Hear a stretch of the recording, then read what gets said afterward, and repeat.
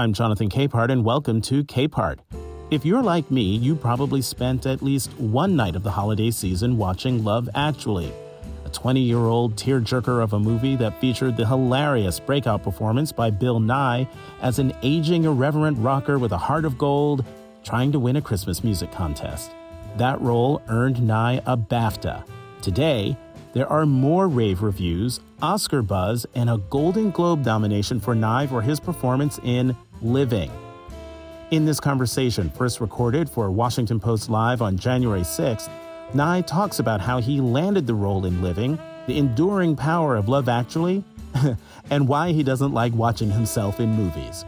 I gave up watching myself a long time ago as a practical measure because it undermines me. I don't see what other people see. I used to think that, either people were being kind when they complimented me on anything or else they were, dumb. It is a thrill for me to be able to talk to you about a lot of things, but we have to talk about how this movie came about, which, correct me if I'm wrong, it starts with you and novelist Kazuo Ishiguro, the 2017 Nobel laureate in literature, sharing a taxi after a dinner party. What happened? Yeah, I went to dinner and in fact, I fell asleep on the sofa and missed dinner, which was a bad time to fall asleep because I knew that the other guest was going to be the Nobel laureate, Kazuo Ishiguro, who I didn't know. But at the end of dinner, he and his wife went into a kind of huddle in the taxi. And then they came out of the huddle and they said, "We know what your next movie should be." And I said, "Well, when you're ready, let me know." And it turned out to be this. He came to England as a 5-year-old Japanese boy, and he grew up in England. And Japanese movies and artifacts became very important to him. The most important, possibly, was Ikuru, the Kurosawa movie, from which our movie is derived. Mm-hmm. And I'm glad you brought up that history because it saves me from having to do it in this next question, and that is, was the idea of you starring in a British remake of a Japanese classic intimidating, enticing, or both? Well, in retrospect, I think I should have been intimidated, but in fact, I wasn't. I don't know quite why. Maybe I was just having a good week. But I hadn't seen the movie, and then I did watch the movie, and I think possibly I was undaunted because the central performance, which I admired tremendously, is so different from anything that I might come up with. So I didn't feel oppressed by it, and I felt that I was in good hands because Ishiguro is a great man and a great writer. I must have been very good in a previous life because to have someone of his eminence write you a screenplay specifically for you, it's an extraordinary development. And also Stephen Woolley, the great English film producer, with whom I've made a couple of other films, I knew I was in, safe hands. There's another bit of this history here.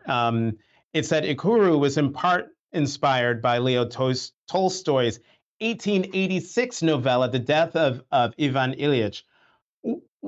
Bill, what about this story do you think makes it resonate with people across 3 centuries, 3 countries, and 3 cultures? I think because the themes are timeless and universal, to use a couple of cliches in one sentence. But, I think, for instance, it's about mortality. It's not a depressing movie. I've had you're in a hit when you get messages from people you were at school with or people you haven't heard from for 35 years.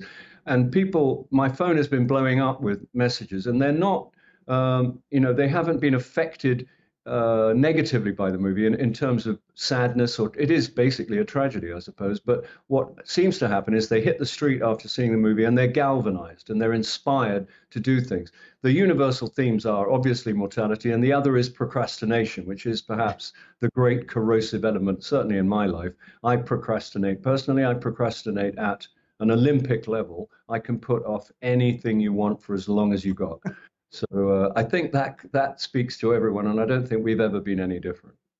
Well, I'm also an Olympian, so I would be happy to compete with you in the procrastination Olympics. But Bill, tell me about what appealed to you about your character, Mr. Williams. It's one thing to have someone write a character for you, but it's another to play that person. So What was it about Mr. Williams? I am fascinated by what's called Englishness. I'm sure there's characters like Mr. Williams in every culture, but we take the rap for it. In other words, for a kind of suppressed, repressed, cautious, complex system of manners, which under which we insist on living, and an extreme degree of restraint that we require of ourselves. And I find it kind of, I know that the psychiatric establishment would probably call it deeply unhealthy. But there's also something funny about it. And it's also, I think, on occasion, it involves heroism. And also, I was born, I was there. I would have been one of the kids in the playground. I was 4 years old, I think, when this film takes place. So I was born into that atmosphere. And from an acting point of view, it's fun to try and express quite a lot with not very much. Englishness, that atmosphere, heroism, doing a lot but not doing much. These are all things you've said that touch me here, because those are all things I was thinking as I was watching your beautiful performance in Living. A word you didn't say, but that stuck with me, that I came to my mind, was cramped. The cramped nature of the famed British Reserve, or as you said, Englishness, which probably it is in every culture, but as you said, the English seem to own the avatar for it. But it's captured, this crampedness that I'm talking about is captured in the film's opening moments as your young co-star, Alex Sharp, commutes to his new job for the first time. Let's take a look.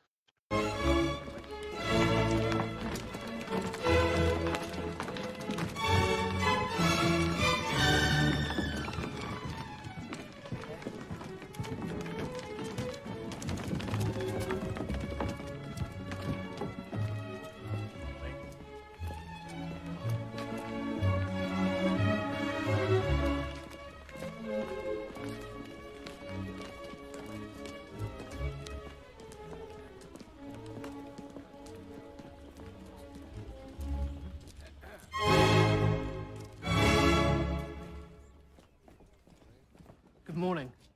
Morning. Good morning. Morning. So, here I am, all ready for battle. I'd better introduce you. This is Mr. Peter Wakeling, our new colleague, Mr. Wakeling. Mr. Hart. How do you do? How do you do? And Mr. Rusbridger. How do you do? How do you do? You're eagerly awaited, Mr. Wakeling. We've been short now nearly 2 months. Oh, well, I hope to make a difference. It may take a week or two, though.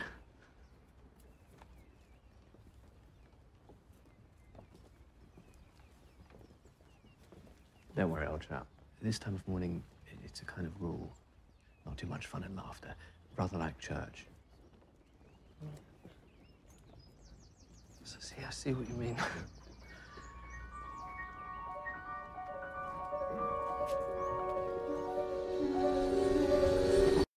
I mean, watching that scene, I feel like I'm watching myself. Mr. Wakeling, someone who's eager, ready to start the day, wanting to engage with his new colleagues, and then slams into a culture that he has to get used to.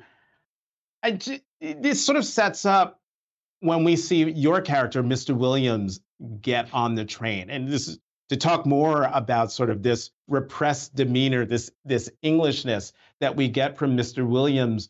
I mean, is he an avatar of this gloomy post-war Britain, or am I reading too much into putting too much import on Mr. Williams' character? No, I think if you spoke to Mr. Ishiguro, he would probably agree with that.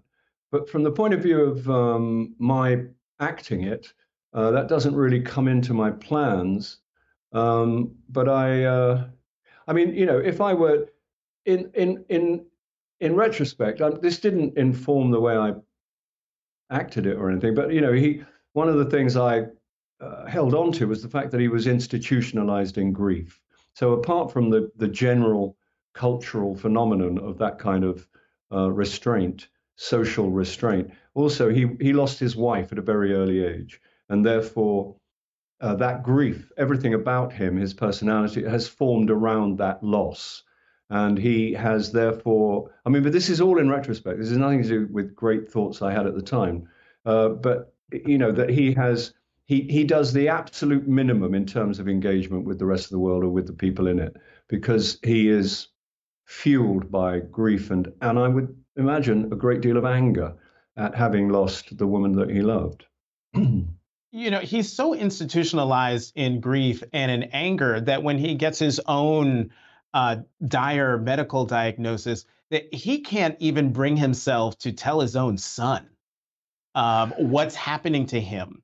He can't break free of that restraint, but he does restraint in terms of telling his son, but he does break free when, after getting that diagnosis, he gets out of London and goes to a seaside town where he meets up with a young bohemian who takes him out at night from music venues and bars and showing him around town. And to me, this is the beginning of a transformation for Mr. Williams. And so it got me to wondering, Bill, is this movie about legacy or living, as the title of the movie is, or both? Well, if I had to choose, I'd say the latter. I'd say it's about living rather than legacy. I think it's about trying to, having worked in an institution that was dedicated solely to to preventing things from happening. In other words, institutionalized procrastination. Given this diagnosis, he decides to actually make something happen. But that's not, I don't think, because he needs to leave a legacy of any kind. It's simply that he wants to live and he wants to have some meaning from the time he has left. The thing about not telling his son, it's just, you know, part of the requirement of that kind of Englishness was that you didn't trouble anybody with your concerns, and and in the extremity you would even apologize for dying, or certainly for being ill.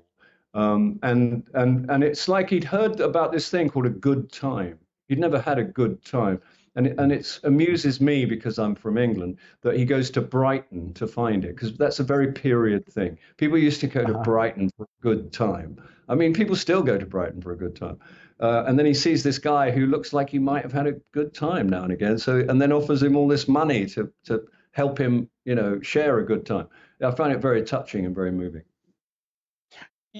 I want to add, let me push back on you on the idea of legacy. And I use that word in giving you the choice, legacy or living, because towards the end of the movie, and we see Mr. Williams break out of procrastination, get something done.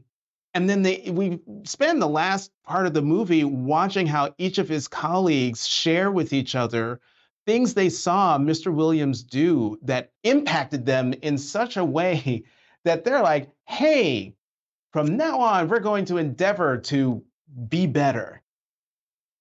And then they backslide. So I'm wondering, he left a legacy, but the cramped nature of society, this institutionalized, well, he's got institutionalized grief, but it's the atmosphere of doing the bare minimum is so pervasive that it snuffs out whatever legacy Mr. Williams leaves behind. Or am I reading too much into that part of my analysis of the movie?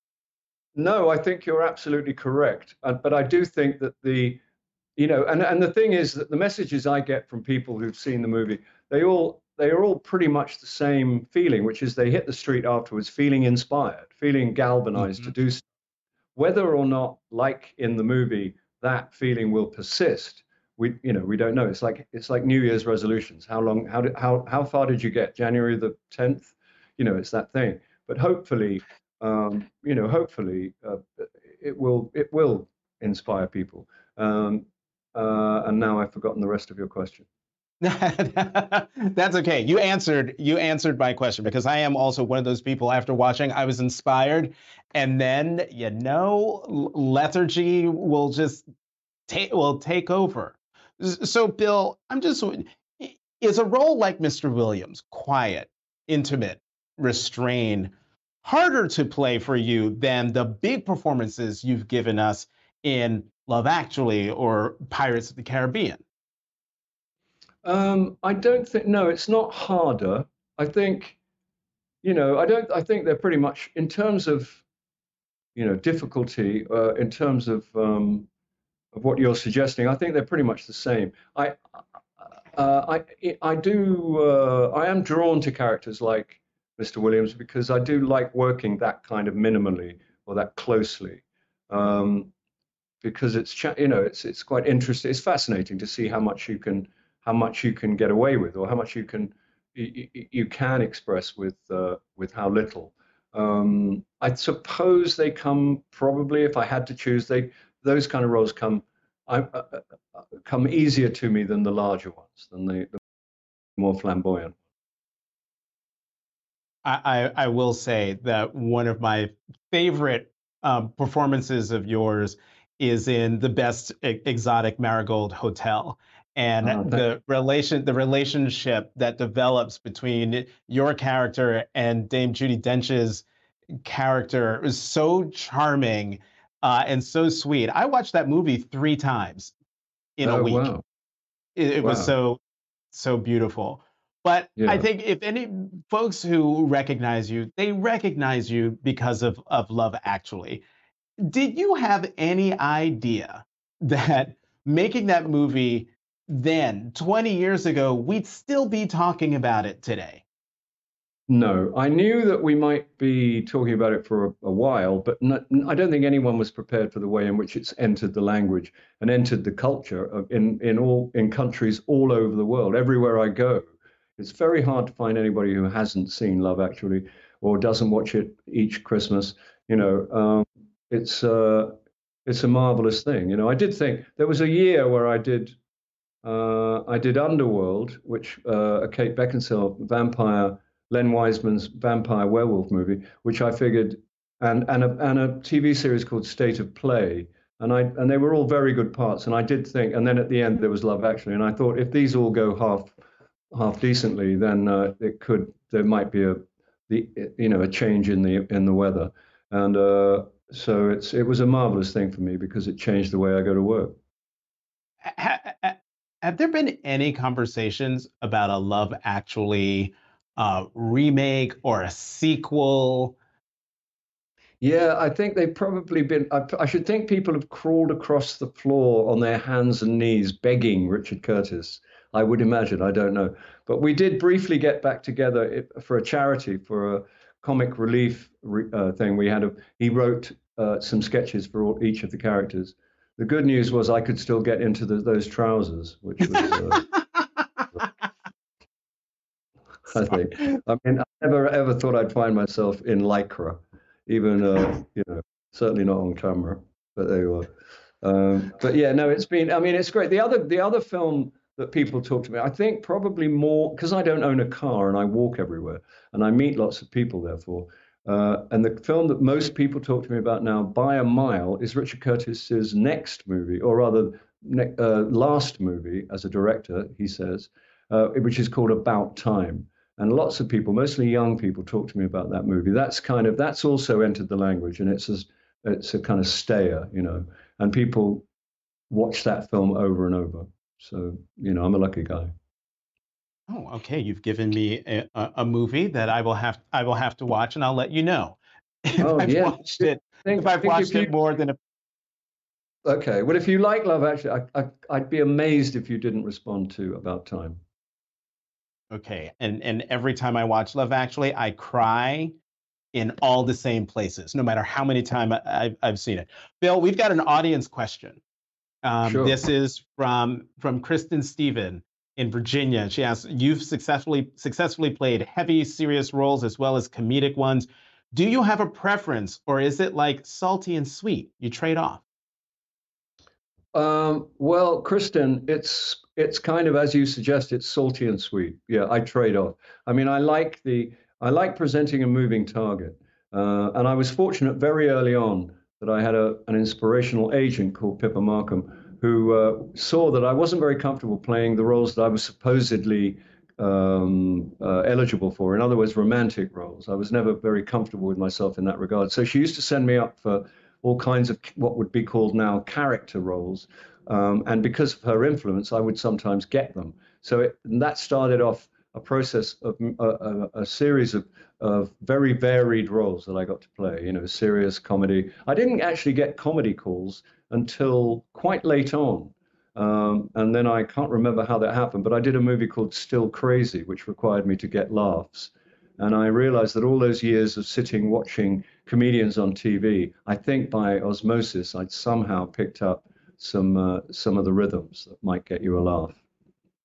You picked up some of the rhythms, or do you not think that you have sort of some comedic gene that you were finally able to tap into? I don't know about that because I'm not being cute, but I'm not terribly self-aware. And I don't know that I'm intrinsically funny. But I do know that I picked up a couple of tips from, there are practical things you can do. They're usually about pausing or hitting the consonant. There you are, I just messed it up. The consonant, the last word of the sentence, very hard. There's little things that you pick up that particularly doing them live. If you do jokes live in plays in the theatre, that's a very good school because you work out you get the instant result. It either works or it doesn't work. But maybe I am just a very funny guy, but I don't experience it like that. All right, Bill, I'm going to bring up a bit of a touchy subject. Folks may have noticed something when I played a clip from the movie. You, the star of the movie, weren't in it.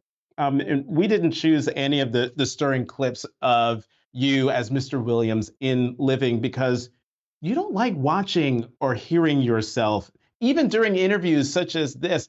And as somebody who does this all the time, I totally get it. I never go back, rarely go back and look. But I'm just wondering, is that true, and why? Let's have this discussion, like mind to like mind. Okay, it's not really a touchy thing. I mean, I used to sort of in the old days I used to pretend that I'd seen it because I thought you had to be seen to have seen it. But now I just come clean. I've got old enough. I gave up watching myself a long time ago as a practical measure because it undermines me. I don't see what other people see. I used to think that, either people were being kind when they complimented me on anything or else they were, dumb. But now I realize that there is, I've become more or less comfortable with the huge disparity between what I think and what other people seem to think. Right now, for instance, with Living, people really, really like the movie and everything is fine. If I see the movie, I lose all that. It's stolen from me. And that's not, I know there's no logic, it's no sense in it, but it's a fact. And trust me, I've worked on it, and I've tried it both ways. And life is very, very sweet as long as I don't see anything. If I see stuff, life is not so good. So I'm working on that. And it's not because, it was the same when I was young and less complicated to look at. I didn't like it then. And it's not so much the way I look, although I'm not crazy about it. And it's not so much the way I sound, although, I'm not crazy about that either. It's the acting that gets to me. Because I see all the bits of cowardice where I didn't quite pull something off, or that default thing I always do when I can't pull something off. And then it occurred to me to cheer myself up recently. I thought, well, when I go to the movies and I see an actor I really like, and they do that thing they always do, I'm always kind of happy that they do that thing they always do. Like if I go and watch Steve McQueen, who's one of my favorite actors of all time, he had certain physical idiosyncrasies which I would relish because I was waiting for them almost because that's Steve McQueen. So and I thought, and I'm not comparing myself to Steve McQueen, but it did occur to me that maybe those people that regularly watch me, they might think, oh great, he's doing that thing he always does. So maybe it's not such a bad thing, but I know it's some sort of dysmorphia. I know it's it's probably. In the early days, people used to say, you got to watch in order to learn. I learned nothing except that I should probably do something else for a living. That is ridiculous because you shouldn't be doing anything else for a living. But as I was listening to you, because I focused on not watching yourself, not listening to yourself, but it made me wonder, I've talked to other actors who won't read reviews, particularly stage actors. They won't even won't read reviews. Are you in that queue as well? Absolutely. Never go near them. They're not for you. They're for other people. It's bad magic. I don't, even if I'm told that I'm really good in that bit in the second act, I don't want to know that I'm really good in that bit in the second act, because I won't be good in that bit in the second act anymore, because I'll be too wonderful. I'll become too marvelous. And I don't want to hear any bad news, obviously, because who needs it? And also I don't believe, I don't know who these people are necessarily, and I don't, and I don't need them in my head. It's like, it would be weird. It's like, it's why I'm probably not on social media or anything. I don't want to, I'm comfortable. I keep a clean house. I try. Bill, we're running out of time, but I can't talk have this conversation end without asking you about how it feels to be nominated for not just Golden Globe for Best Actor, but to have this Oscar buzz around you and your portrayal of Mr. Williams. It feels very, very, very good. I'm thrilled that the film has had this kind of rapturous reception, and I feel I'm honored by the attention, and I'm honored by the speculation, and it's a tremendous development for us. It's hard enough making independent movies and having people go to see them. This is our one route to that. And I'm very, very, I'm very moved by it, and I'm very, very grateful. And that's this role. This role came to you after a fortuitous taxi ride that you had a while back. Have you shared a taxi lately with anyone that could lead to another great role? No, I haven't actually. Maybe I should. I should get people out for taxi rides. No, I haven't. But there have been, there's been some interest. The year looks lively. We're still in business, so see how it goes. Bill Nighy, Golden Globe nominated actor in the beautiful movie Living. Thank you so much for coming to Capehart on Washington Post Live. Thank you, Jonathan. It's been a pleasure. Thanks for listening to Capehart. It's produced by Nick Roberts. We'll have new episodes for you every Tuesday. I'm Jonathan Capehart. You can find me on Twitter @CapehartJ.